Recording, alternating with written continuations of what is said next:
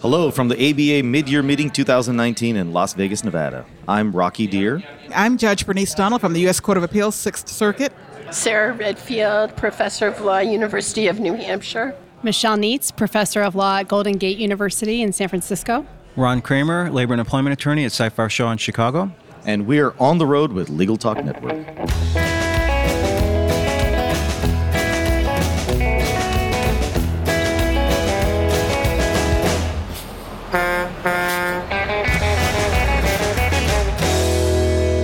And we're back. Thank you so much for joining us on the road. It is a pleasure to be here. Today we're going to talk about socioeconomic bias. Some of us may not be thinking about that, but it's an important topic for us to be discussing today. I've got an all-star panel here. You just heard from them.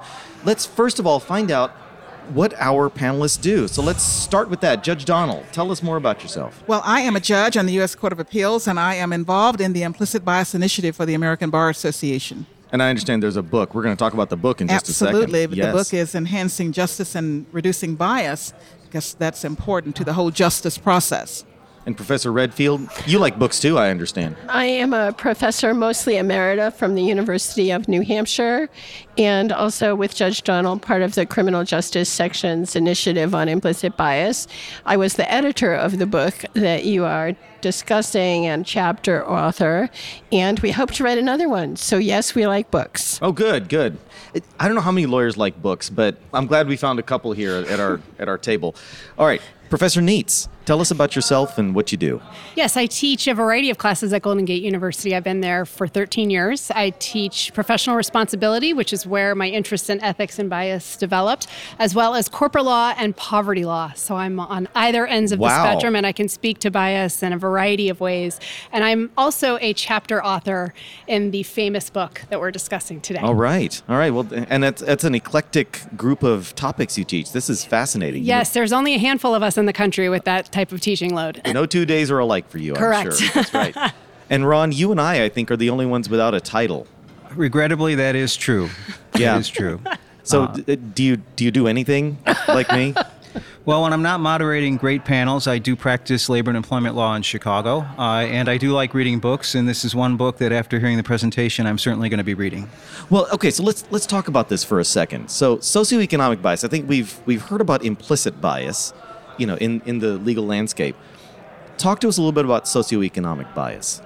So I became interested in socioeconomic bias myself because I have a background of working with low-income populations as a legal aid lawyer, as a homeless advocate in New York. And so I've worked all over the country with homeless and low-income populations.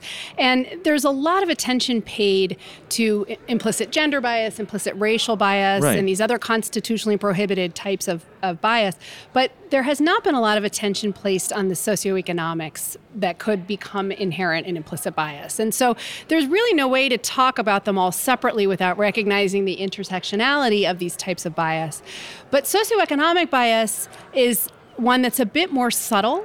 I like to say no judge or lawyer is going to say, I really hate poor people. I find poor people really irritating. Right. But in truth, there is an implicit bias against low-income populations based a lot on the myths that we see in the media and elsewhere about poor people.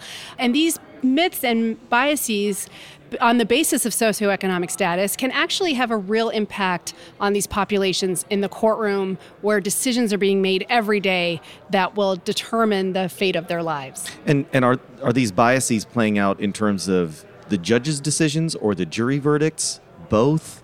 I would say both, and I will kick it to the judge to... And I would agree with that. If you think about this, and she talked about the myths and stereotypes, right, we accord different values to the lives of different people, different social groups. The poor's lives are not valued as much when you talk about damages, when you talk oftentimes about credibility, when you talk about basic dignity and respect. Those things can impact and drive decisions, which can result in there being a denial of often equal justice and certainly a denial of equal opportunity. When we look at poor people, we make assumptions. We make assumptions that they are poor because they're lazy or because they don't want to work or because they have mental health issues or because all range of things without ever looking at the individual. We cloak them with our own cultural stereotypes, and sometimes that can put them in categories and define them and actually deny them the equal protections that the law accords them. Now, you guys were all on a panel today, and you were talking about the title. I thought was very catchy.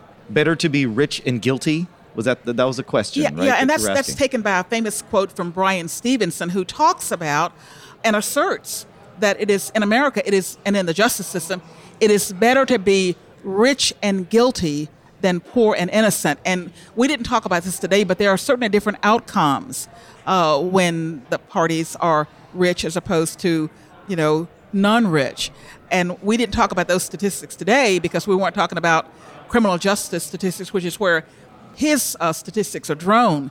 But we did talk about how these stereotypes can drive these outcomes that are disproportionate in terms of the justice system.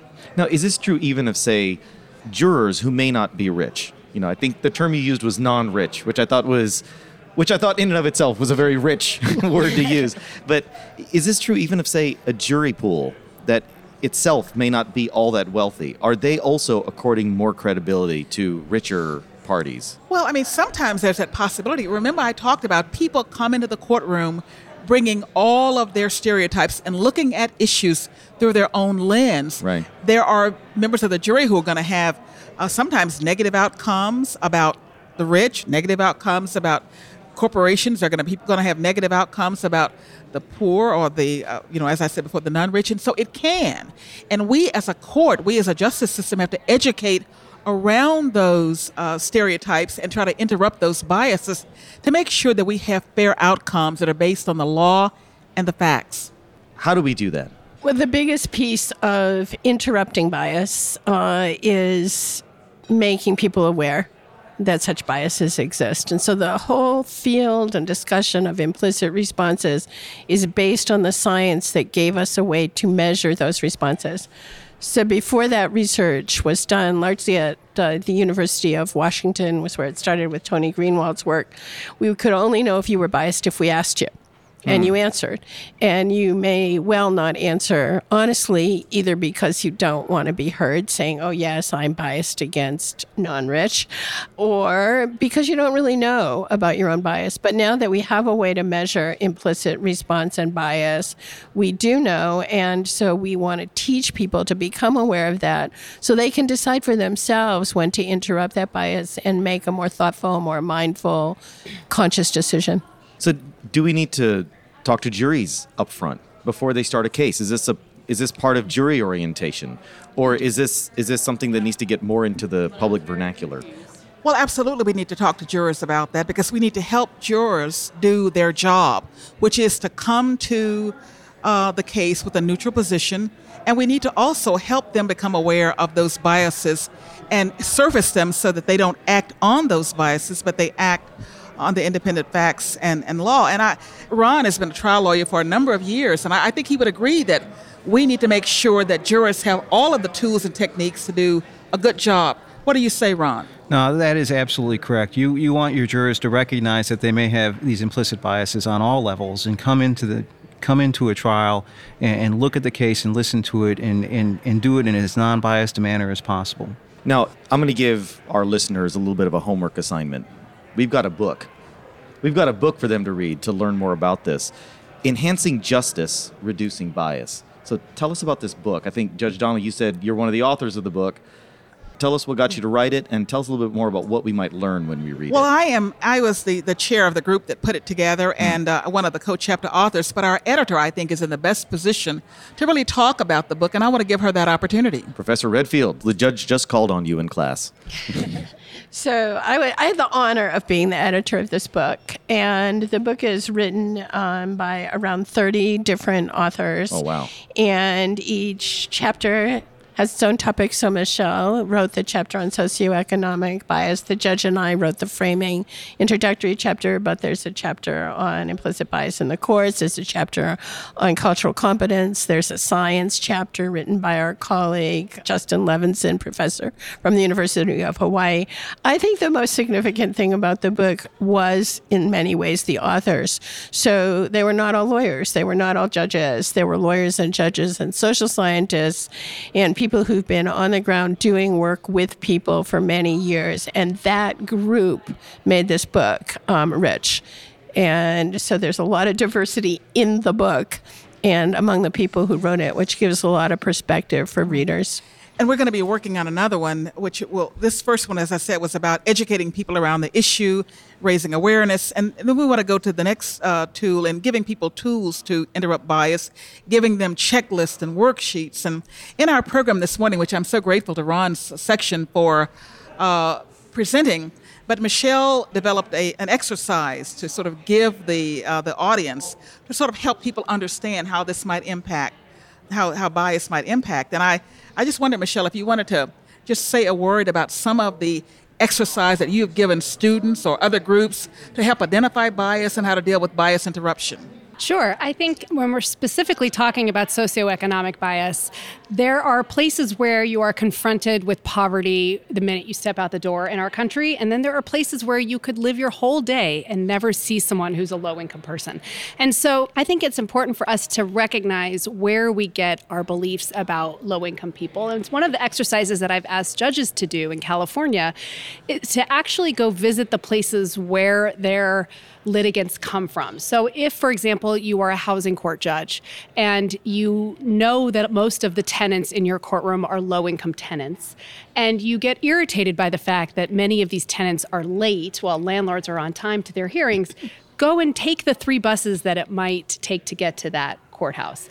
For my students in poverty law, I actually require, or we can modify if needed, but I ask them to go into social service centers and look at things like, what is the gender and racial makeup of the folks in those centers? Are there brochures on the wall? Is there childcare for these centers for low-income people who may have children? And really kind of get out of our own comfort zone and go into places where you're going to come face-to-face with low-income populations. And I think by doing that, what we're trying to develop are counter stereotypes to what you might be seeing in the news or on television programs or elsewhere, stereotypes about low-income people that you can counter just by actually meeting low-income people. Right. This is a fascinating topic. We are unfortunately running low on time. But before we close out, I wanted to give our guests a chance to maybe let us know how we can reach out to them. So what's the best way to reach out and get in touch if somebody wants to learn more or if they want to get a copy of the book? You can reach Judge Donald and me, Professor Redfield, at my email, which is my name, sarahredfield@gmail.com, sarah.redfield@gmail.com. Perfect. And my email address at the law school is mneitz, that's M as in Michelle, N as in Nancy, EITZ, @ggu.edu. Perfect. And Ron? You can always reach me. I'm chair of the state and local government section of the ABA through the ABA website or my email address, rkramer@cyfarth.com. Well, thank you all for your contributions today. And we have reached the end of the road for today's episode. I want to thank our guests for joining us today. And I also want to thank our listeners for tuning in. If you like what you heard today, please subscribe, rate, and review us on Apple Podcasts, Google Podcasts, or your favorite podcast app. If you'd like more information about what you've heard today, please visit LegalTalkNetwork.com. Subscribe via iTunes and RSS. Find us on Twitter and Facebook, or download our free Legal Talk Network app in Google Play and iTunes. The views expressed by the participants of this program are their own and do not represent the views of, nor are they endorsed by, Legal Talk Network, its officers, directors, employees, agents, representatives, shareholders, and subsidiaries. None of the content should be considered legal advice. As always, consult a lawyer.